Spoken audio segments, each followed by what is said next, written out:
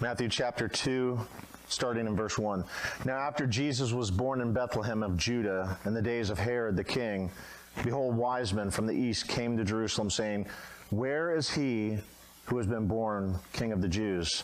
For we saw his star when it rose, and have come to worship him. Let's pray. Father, I just ask that you would touch our hearts this morning, that your Spirit even now begins to move upon us in a mighty and powerful way, that not one person would leave here without being changed in some way for your glory. We ask this in Christ's name. Amen. You can all be seated. I had fully intended to preach out of 1 Samuel today, but the Holy Spirit led me in a different direction, and he wouldn't let me not preach this particular text this morning. So this morning, if I had to give a title for the sermon, it would be, Where is the Star? Where's the star for you this morning?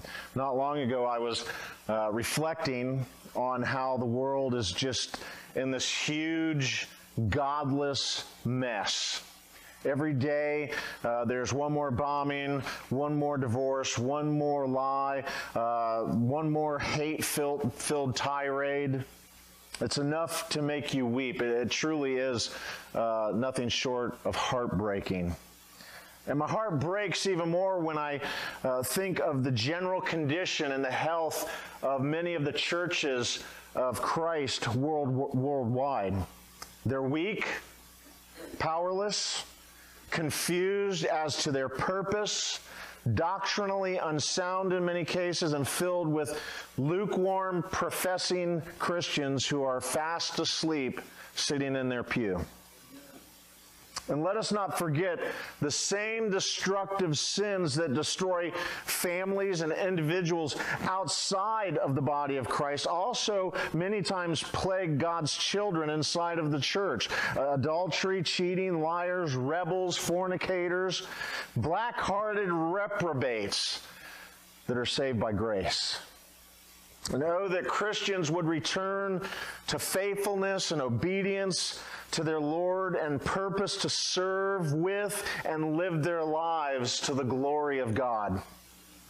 And you know, I think to myself very often, why can't we just see God do something really amazing in these days that we live in?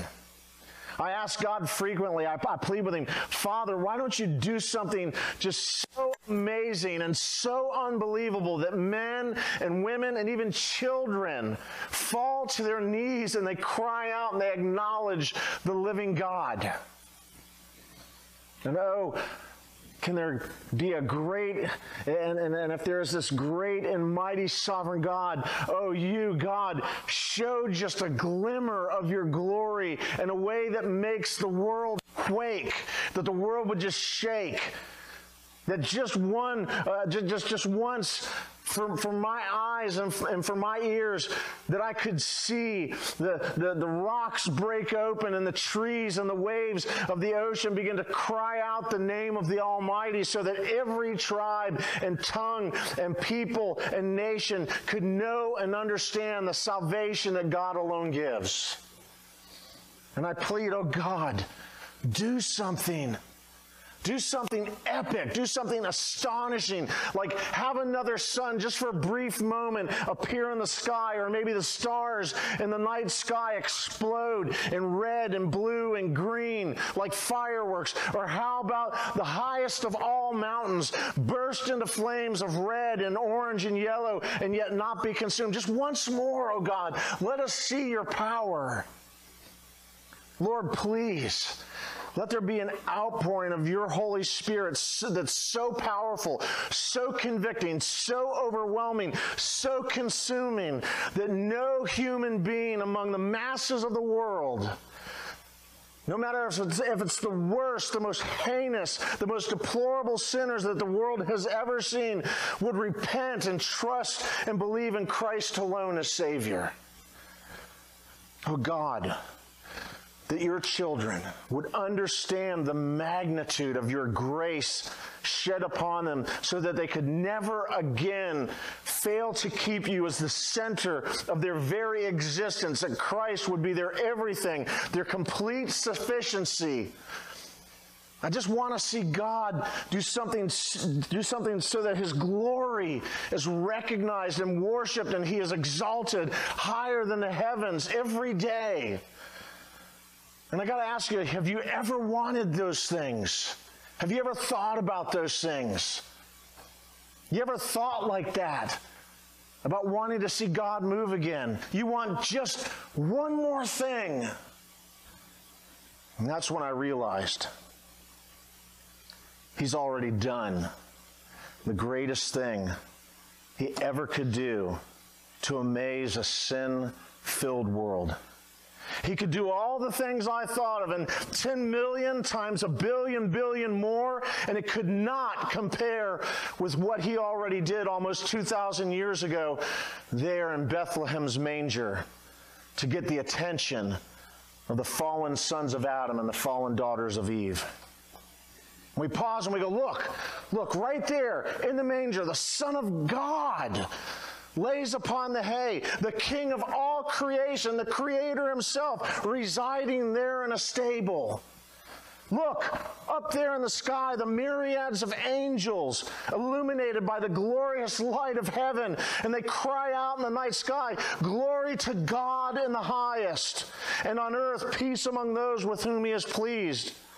We look at the words of Isaiah in chapter 9 and verse 6 and 7. It says, "For to us a child is born, to us a son is given, and the government shall be upon His shoulders, and His name shall be called Wonderful Counselor, Mighty God, Everlasting Father, Prince of Peace. Of the increase of His government and of peace there will be no end, on the throne of David and over His kingdom, to establish it and to uphold it with justice and with righteousness from this time forth and forevermore. The zeal of the Lord of the hosts will do it."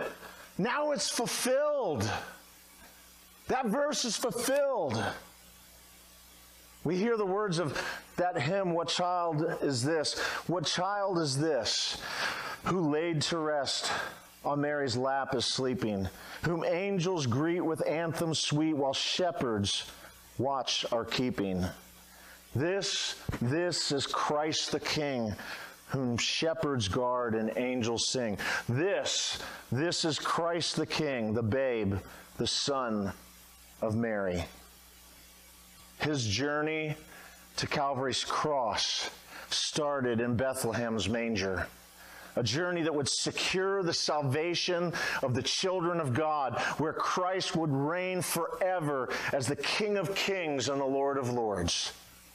And we don't need to look for any more signs this morning.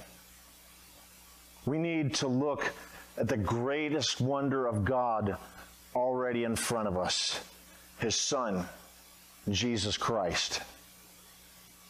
Look for more signs this morning if you like, but it is already there. There it is, right in front of you and I on the pages of Scripture. It's written in the Bible, written on the hearts of men and women for you to stop and behold it. And I would just say, wait no longer. It is there. There's three things I want us to look at in our sermon this morning. One is a star is seen.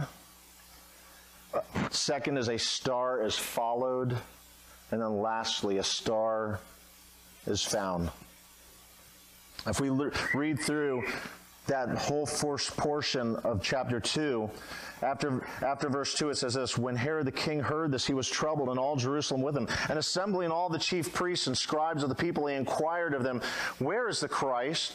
He inquired of them where the Christ was to be born. They told him, in Bethlehem of Judah. For so it is written by the prophet, and you, Bethlehem, in the land of Judah, are by no means least among the rulers of Judah. For from you shall come a ruler who will shepherd my people." Then Herod summoned the wise men secretly and ascertained from them what time the star appeared. And he sent them to Bethlehem, saying, "Go and search diligently for the child. And when you have found him, bring me word that I too may come and worship him." After listening to the king, they went on their way, and behold, the star that they had seen when it rose went before them until it came to rest over the place where the child was. When they saw the star, they rejoiced exceedingly with great joy. And going into the house, they saw the child with Mary his mother, and they fell down and worshipped him. Then opening their treasures, they offered him gifts, gold, frankincense, and myrrh. And being warned in a dream not to return to Herod, they departed to their own country by another way. See, the truth be known, the world today really isn't that much different than the world as it was almost 2,000 years ago. It's still a battle between light and darkness. There's still death, disease, famine, war, hate, poverty. To sum it up, there was still sin, still disobedience to God. The once powerful and mighty kingdom of Israel, God's chosen people, was gone, leaving God's people in a state of subjection to the mighty Roman Empire. First, Israel is taken into exile at the hands of the Assyrians, and then Judah goes into exile at the hands of Babylon. Then comes Greece, and then they're still in a mess. The promised land really wasn't what it was many years ago, and it hadn't changed. On that one starry night in Bethlehem, there was still darkness over the land. It was still hopeless. It would truly seem like the smile of Jehovah was gone for good, that his blessings, his grace, his mercy was forever departed from among the people. He had warned them and given them chance after chance after chance, and now here they were in this dark, dark place. But the faithful, those who truly walk with their God, would know that the darkness of sin, that depravity of the human heart, could never snuff out the power of God's promises. There would be light. There would be a Messiah, a Savior. We look back and we see that promise all the way back in Genesis chapter 3 and verse 15. Genesis chapter 3 and verse 15, it says, I will put enmity between you and the woman, and between your offspring and her offspring. He shall bruise your head, and you shall bruise his heel. But that's not it. That's not all there is.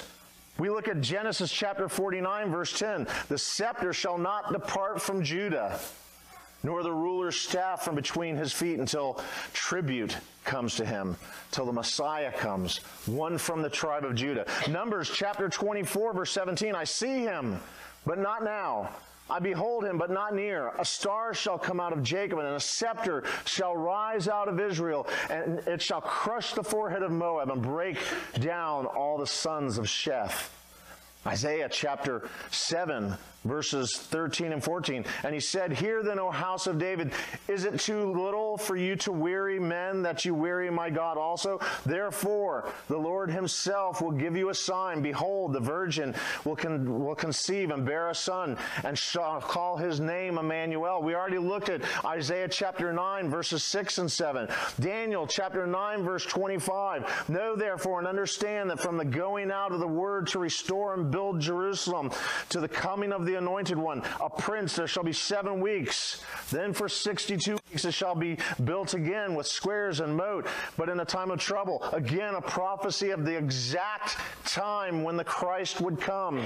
Micah chapter 5, verses 2 through 5. But you, O Bethlehem, Ephrathah, who are too little to be among the clans of Judah, from you shall come forth for me one who is to be ruler in Israel, whose coming forth is from old, from ancient days. Therefore he shall give them up until the time when she who is in labor is given birth. Then the rest of his brothers shall return to the people of Israel, and he shall stand and shepherd his flock in the strength of the Lord, in the majesty of the name of the Lord his God. And they shall dwell secure, for now he shall be great to the ends of the earth, and he shall be their peace. The list just goes on.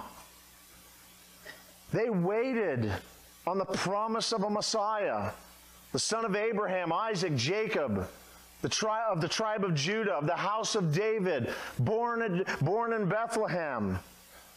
There was still hope. There was still hope crying out from the hearts of some who believed these promises. They knew that somehow, some way, sometime, someplace, that the smile of the Father and the light of His countenance would return. But when? There had been 400 very silent years before this. And earlier in the day, before that night fell and that one star began to shine so brightly, I can hear their prayers at the temple. I can hear them at the walls of the temple. Jehovah, how long? How much longer, Lord, till these Romans leave, till our nation is restored whole? When will this darkness upon the land and upon our hearts leave, O God? Jehovah, when will you come and fight for us and show your love and power to your chosen people once again? We cry out ourselves, how much longer, Lord? I don't know how much longer I can take all of this darkness in my life, Lord. When will I see a light at the end of this long, dark path that I've been on for seemingly an eternity now? Oh, Lord, will there ever be a victory? Will the light ever win out over these dark days and these darker nights? They say that seeing is believing. But first, you must be looking with the expectation to find. Just like the wise men were doing.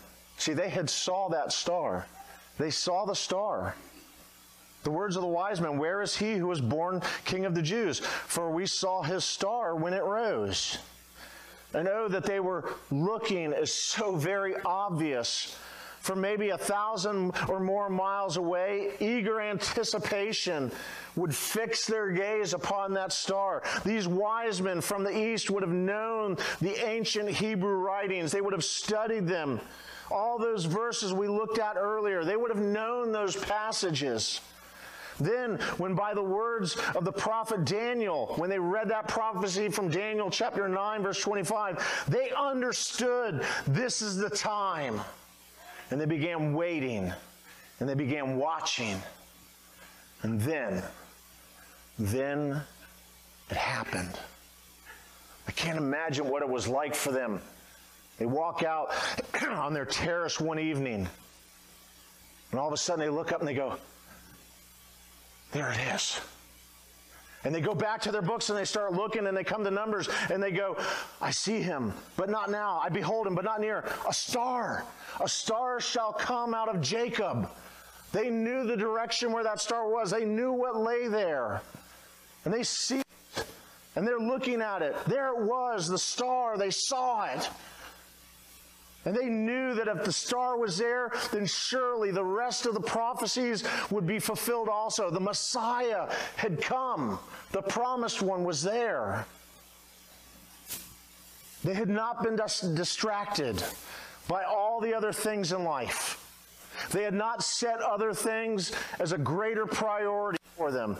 Theirs was a purpose with a singular focus. They wanted to see this one who was born King of the Jews, that was proclaimed to be the Messiah. And not just any king. See, they went to see a king, but not just any king, but the King of Kings. He would make all things right in this broken world. But many had been looking for and longing for and anticipating the day that the wise men were looking at.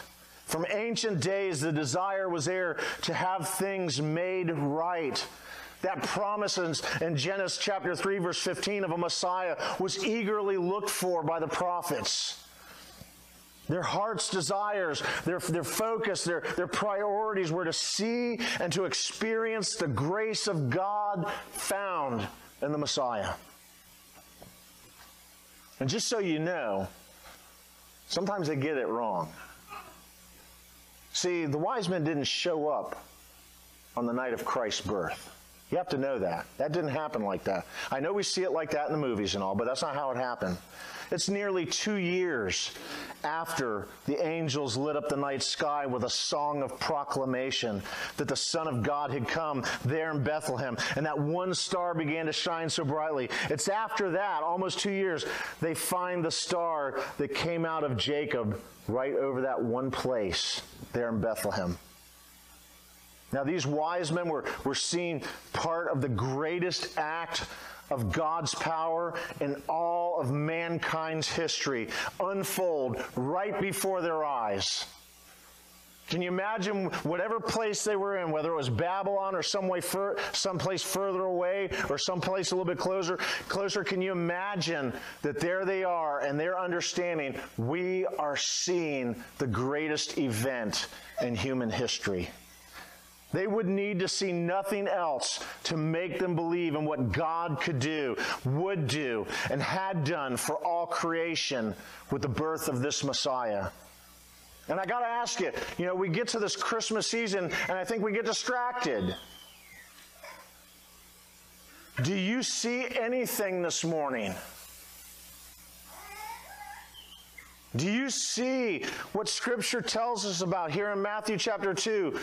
That star that is shining, that points to the Messiah. It's all right there in front of you. The star is shining with the brilliance of heaven, for God's Son has come. The better question may be, are you even looking for what God has promised in the pages of His Word? And yes, I hear a lot of people, I hear a lot of responses that are going on right now, that go on all year round, that's gone on for your whole lives. When the question's asked, are you looking for Him? Well, listen, really, I don't have time right now, okay? I'm pretty busy with my schedule, my business, my work, my hobbies, my family, my marriage, movies. I gotta go to the movies. I gotta go to these concerts. I gotta do I don't have a whole lot of time here. I've heard it and I've kind of seen a little bit, but I just really don't have time for it anymore. And listen, we'll follow the tales of fools and the legends of lunatics many times before we'll follow the truth of the Son of God presented in Scripture. Sometimes it's, really, I don't have no purpose to do it. Sorry, it just doesn't mean a whole lot to me. I don't see any real purpose in it. I'm doing fine just the way I am. Or sometimes it's, I have time to look later. See, I'm only 23 years old, or I'm only 43 years old, or I'm only 17. I got my whole life ahead of me to look for the Messiah. Maybe when it's more convenient. Or it might just be that your focus is just on other things, other more important things. And yet at times, you will still ask God to show you one more great thing again. Even though you have right before your eyes the greatest show of His love and power you could ever want or need there in that manger in Bethlehem with the Son of God. Many, though, have seen the star, and you looked and you gazed in wide-eyed wonder at the Son of God there in the pages of Scripture, amid the straw and the chickens and the cows and all these other things, and the camels in the stable. You've seen it, and your heart has been captured by the Savior, Jesus of Nazareth. You see the truths of Scripture, the fulfillment of the prophets, and you believe. There's a passage that I found very important not long ago to start working on memorizing. 1 Peter chapter 1, verses 8 and 9. Though you have not seen Him, you love Him. Though you do not now see Him, you believe in Him and rejoice with joy that is inexpressible and filled with glory, obtaining the outcome of your faith, the salvation of your souls.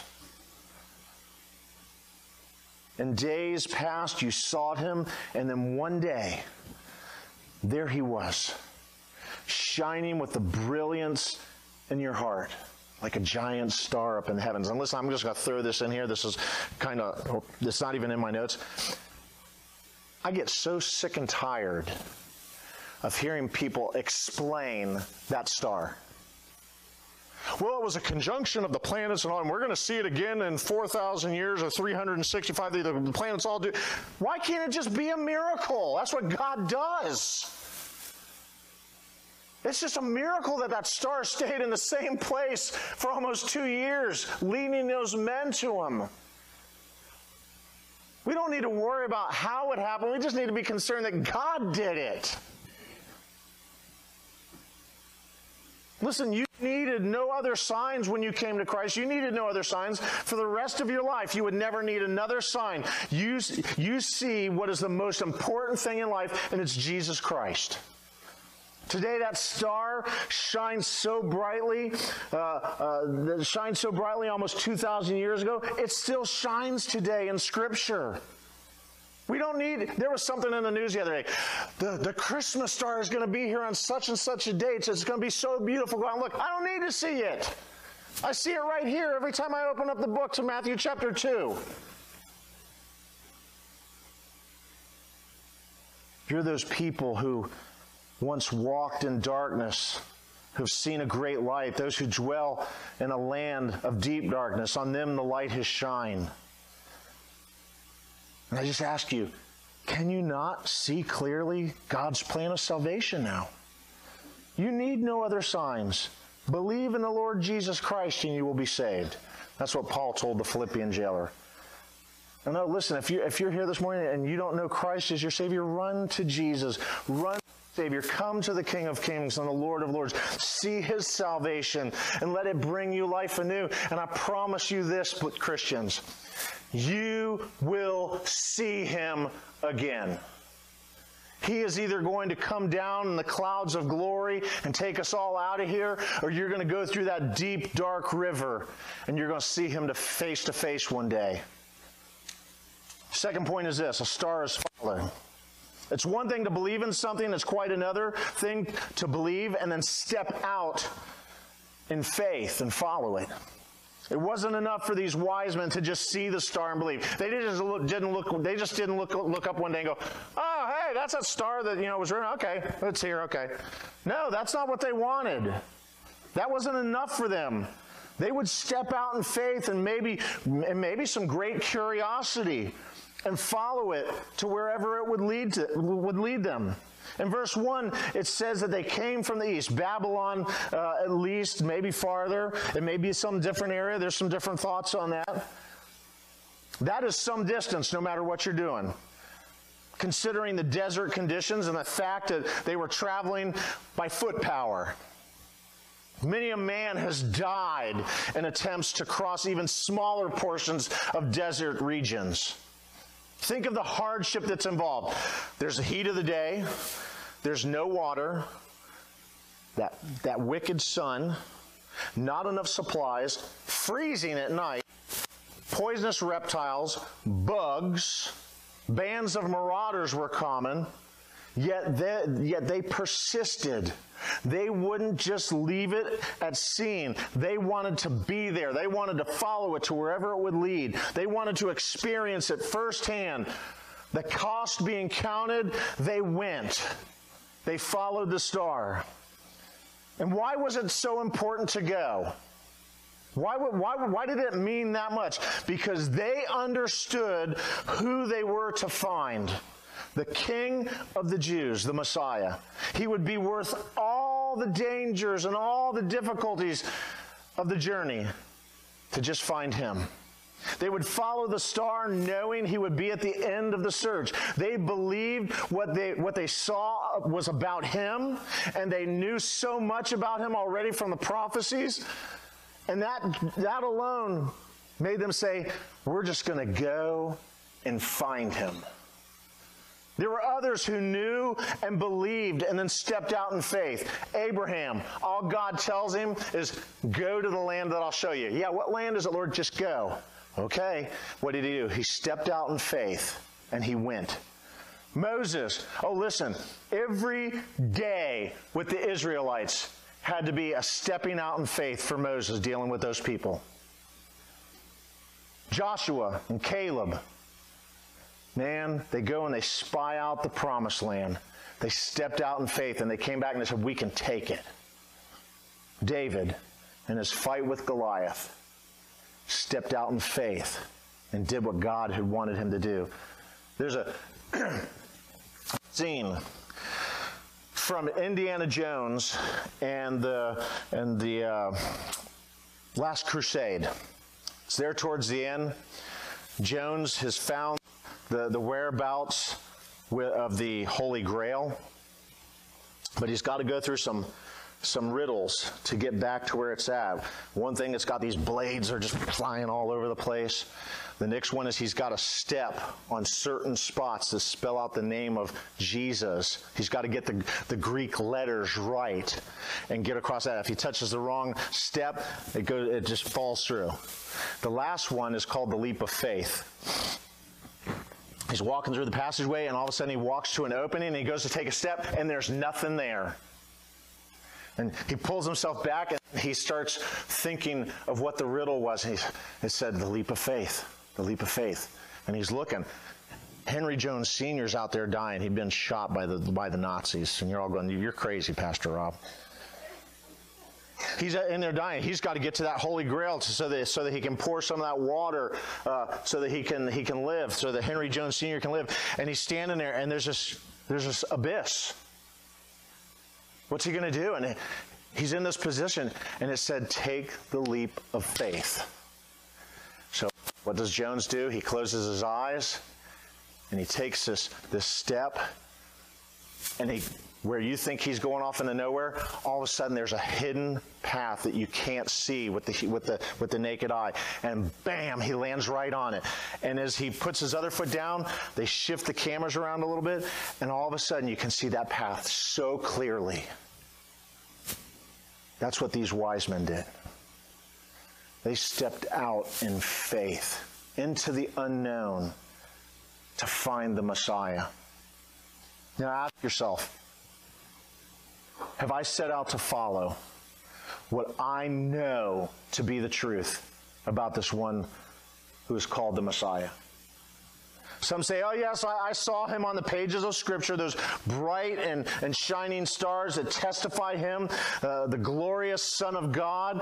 Yes, I follow hard after him day by day, moment by moment, for I could not survive yet the twinkling of an eye outside of Christ as my Savior. For he, Christ alone, is my sufficiency, my all, my greatest joy. I have gone many a day in difficulties and lost many a good thing of this world, but I have kept the best portion. I have kept Christ, my Lord, over everything this world offers. And listen, you would say, listen, I know my Jesus so well as I can, because I would walk through the burning depths of a fiery hell or swim across an ocean of bitterness and sorrow at his command, as long as it meant coming to a rest in his arms at the end to the praise of his glory. Yes, I've seen and I will follow till my eyes go dark in death and I see Jesus in glory. And yet there are others in this room who dare say they have sought out and followed hard after him more than just a fathom or two. They say there is no need yet to follow after him any more than I have already done. I believe, and that should be enough for God. Or the journey is too hard, it's too dangerous, it's too lengthy. My constitution is weak and weary. And honestly, I just have many other things of great importance to do also. I have to make my priorities. Or they say, I've followed the required distance to know just what I need to know to be saved. And that's all I need to do. And in the end, and in the depths of their hearts, they really think that that's okay. They can claim they know him and they belong to him, and that should be enough. But is it? Maybe today some have heard the gospel of Jesus Christ and said, I see him, but now what? I believe Jesus to be the Son of God in whom salvation alone is found. Where to now? Where do I go from here? And oh, dear friend, listen, follow hard that road that leads to Christ.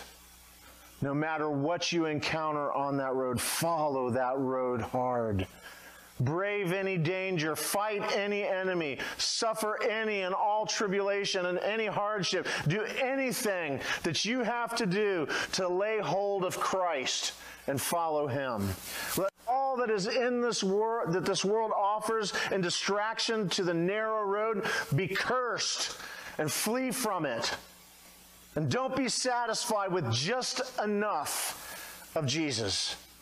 Follow with everything inside you, every ounce of your effort, with all your strength. Get all of him you can. Get it right here and right now in this place. Christ Jesus, the Lord, the babe of Bethlehem, the joy of all ages, he saves to the uttermost those who draw near to God through him. Oh, listen, Christian, follow hard after him today. We don't need to ask again for another sign from our God in order to follow him. Not one more star, not one more amazing event. We need to follow what is already there before us, plain as the noonday sun, Jesus Christ. And Christian, follow the road that leads to Christ, that narrow road, until he comes back or you cross that dark river of death and meet him on the other side in glory. Last point is this. The star is found. A star is found. The journey is sometimes difficult, but the rewards at the end are incomparable. If we look into the text, we see there that there was a purpose at the end of their journey. And honestly, sometimes it just blows my mind when we look there at verse 4, or in verse 3, when Herod the king heard this, he was troubled, and all Jerusalem with him. What was wrong with them? Why would you be troubled about the coming Messiah? Why would that bother you? Well, it bothered them because they were wicked and black-hearted. They were reprobates who knew not the God that they claimed to know. Verse 9, that star continued to be their guide, right to where the child was. Verse 10, they rejoiced with great joy when they found him. Verse 11, they fall down in worship to him. My own personal opinion is, I think these wise men were forever transformed and changed by Jesus Christ. It says, and have come to worship him. All those miles traveled, all the difficulties, all to worship this young child, the Son of God, Jesus. They would not be satisfied by worshiping him from afar. To come to Bethlehem nearly 2 years after the star first appeared was the only appropriate and acceptable solution to them. The Son of God was completely worth it. He was worthy of their presence and more. And there they lay at the feet of the Messiah their gifts. There before the prophet, the priest, and the king that Christ is, they laid the myrrh and the frankincense and the gold. Those who seek him will find him, for he is not very far from any one of us. Many find this babe in the stable. They stand and they look at him in awe with the shepherds who came first. Hearts changed and encouraged by seeing and believing in him, they have followed long and hard after him, and now are rewarded in their finding of him who was born the King of the Jews. And oh, Christian, you have been given the directions to the find of a lifetime. that pearl of great price, a treasure worth more than the treasures of 10 million worlds, has been given to you this morning. And now it is found living inside you. You have been clothed in the righteousness of Christ himself, the gift of God, faith to believe, a heart that believes and is justified. Titus chapter 3, verses 4 through 7. But when the goodness and loving kindness of God our Savior appeared, he saved us. Not because of works done by us in righteousness, but according to his own mercy, by the washing of regeneration and renewal of the Holy Spirit, whom he poured out on us richly through Jesus Christ our Savior, so that being justified by his grace, we might become heirs according to the hope of eternal life. I don't know about you. That's what I found. That's what I found this morning. When I look back at Matthew chapter 2, I found my salvation. What will you do with that great treasure that you've been given? Would you hoard it like a dragon hoards gold? Hoard that treasure that's ever flowing to you? Or would you share it with others in which have such a great need of Christ's salvation? Yet there are many that have not that which they think they have. They think they've got something, but they really don't have it. They think they've got Jesus all in this nice little pretty packaged up box, and they don't have him like they think he does. I've seen a little glimpse. Some people say, I've followed for a distance, and I believe I've found what I need to secure my admission into heaven. And we look at them and we go, really? Are you sure? Will you take that chance? Have you truly found the true vine, the bread of life, the living waters? Have you truly found Jesus Christ? What would you lay before his feet, the Son of God, if you have found him? Your life? Every part of it? Your time? Your talents? Do you rejoice when you come into the place of worship because you will be engaged with the body of Christ and the worship of Christ? Do you rejoice in the fact that you can offer up worship to the King of Kings and the Lord of Lords? Do you fall down prostrate just at the thought of being in the presence of the Messiah, Jesus? Many will there be, that one day will cry out, Lord, Lord. And he will say, I never knew you. Depart from me. Because in their hearts, they truly do not believe in Christ as the Son of God, their Messiah. Where are you at today? Are you still waiting for God to do one more thing? Are you waiting for God to do one more amazing, miraculous thing? Well, you may just wait yourself right into hell because he doesn't need to give you one more sign. His greatest gift is already given to you, and it is right there in front of you. Jesus Christ, that babe that lay in the manger that one starry night. Do not the fulfilled prophecies of Scripture convince you? The manger, the angel, the shepherds, the wise men, Simeon, Anna, the virgin birth. Is it not miraculous, marvelous, wonderful enough for you? May the distracted, wayward Christians this morning be broken. May you stop giving in to sin. Stop letting the enemy have great victories over your life. May you serve your King, your captain and commander, with all your body, soul, and spirit. May the unrepentant hearts of the lost sinner be softened. May he be regenerated and brought back to life, to spiritual life in Christ today. May the heart of stone be ripped out and a new heart, a heart of flesh, replace it that seeks Christ alone. And oh, Lost souls this morning, if you're here, if one listens to these words, run with all speed to Bethlehem. Gaze at the baby in the manger. Look a year or so later as the wise men who saw the star and followed it found the Messiah. Follow him with all your heart, mind, and body, and strength, for you have found God's greatest gift, the greatest miracle, the salvation which is in Christ alone. And you found it